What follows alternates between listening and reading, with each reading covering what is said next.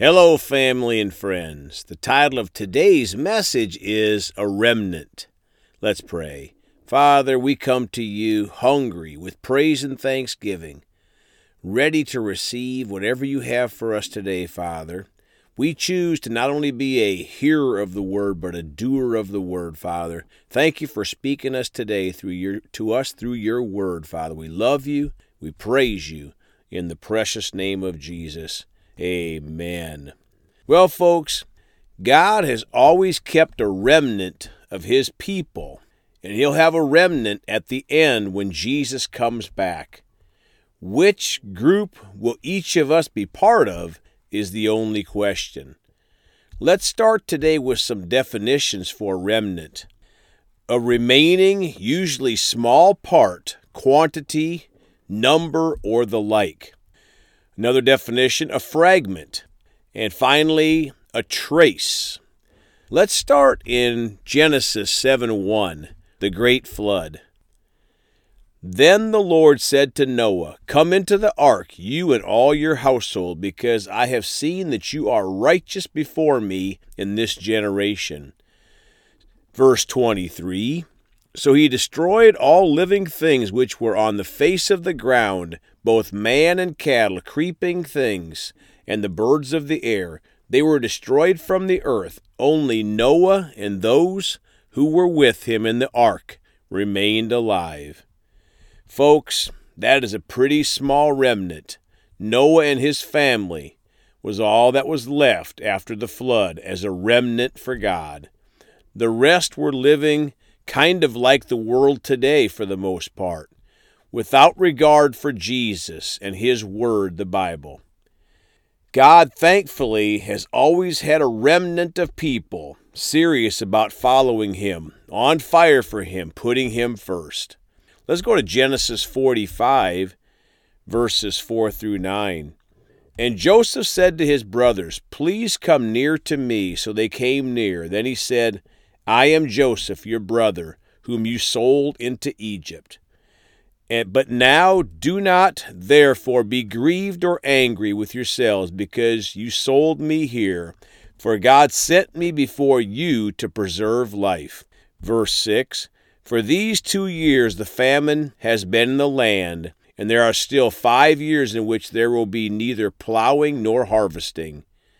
Verse 7, and God sent me before you to preserve a posterity or a remnant for you in the earth, and to save your lives by a great deliverance. Friends, God is a great deliverer for the remnant. Verse 8, so now it was not you who sent me here, but God. He has made me a father of Pharaoh, the Lord of all his house, and the ruler throughout all the land of Egypt. Hurry and go up to my father and say to him, thus says your son Joseph, God has made me Lord over all Egypt. Come down to me and do not tarry or delay. 1 Kings 19:18. Yet I have reserved 7,000 in Israel, all whose knees have not bowed down to Baal, and every mouth that has not kissed him. Folks, the majority have or will bow down to Satan and take the wide path to destruction.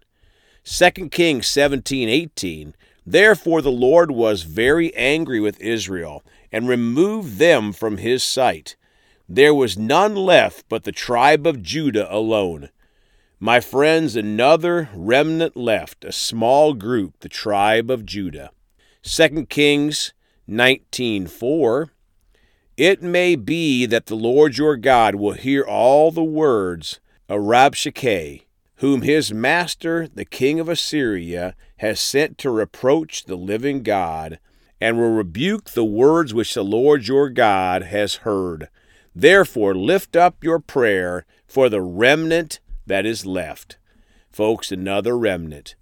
Isaiah 1:9. Unless the Lord of hosts had left to us a very small remnant, we would have become like Sodom. We would have been made like Gomorrah. Wow, folks, a very small remnant over and over in God's Word.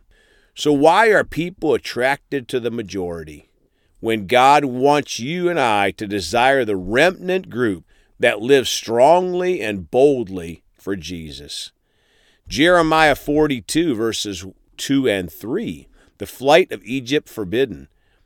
Verse 2, and said to Jeremiah the prophet, please let our petition be acceptable to you, and pray for us to the Lord your God for all this remnant, since we are left but a few of many, as you can see.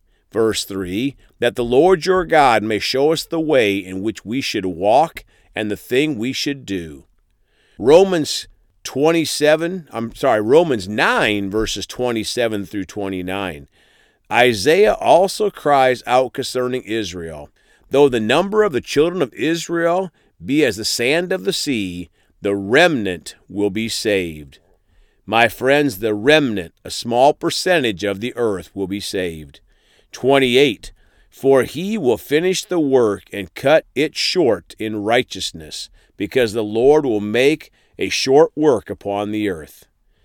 29. And as Isaiah said before, unless the Lord of the Sabbath had left us a seed, we would have become like Sodom, and we would have been made like Gomorrah.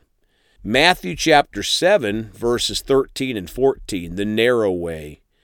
Enter by the narrow gate, for wide is the gate and broad is the way that leads to destruction, and there are many who go in by it. Folks, sadly, there is a wide path to destruction for many millions upon millions that don't follow Jesus. Verse 14, because how narrow is the gate and difficult is the way which leads to life, and there are few who find it. Notice, folks, there are few who find the narrow gate to life. You'd have to be seeking the narrow gate to find it, not just stumbling through life trying to be a good person. And finally, Luke 13:24. Strive to enter through the narrow gate, for many, I say to you, will seek to enter and will not be able. Folks, let's read that again. Luke 13:24. Strive to enter through the narrow gate, for many, I say to you, will seek to enter and will not be able. Folks, many will seek to enter and will not be able. Sounds like people that think they were Christians, maybe not on fire for Jesus. Maybe they warmed up a church pew. Maybe they supported ungodly things on earth that they thought were okay to do because they didn't read the Bible and find out God's will. My friends, let's all choose to be God's remnant group every day for the rest of our lives, hungry, on fire, boldly confessing Jesus before men. Let's pray. Father, we choose to be bold in confessing Jesus, to be in your remnant group, not to be like the majority, floating along in life, believing in this God or that God, or worshiping the earth or other false things, or putting animals before people and so on. We choose to live for Jesus, and He is the Word of God, and we choose to live boldly. No matter what the world says, in the persecution of these last days, Father, we choose to live boldly for Jesus, on fire for Him, and to confess Him to men throughout the world. In all the time that we have left, to boldly confess Jesus before men. We thank you for living in us and helping us. In the precious name of Jesus, amen. Well, folks, we love to hear from you. You can contact us at celebratejesusministry@gmail.com or by phone at 812-449-8147. Please go talk to someone about Jesus today. And remember, Jesus thought about you on the cross at Calvary.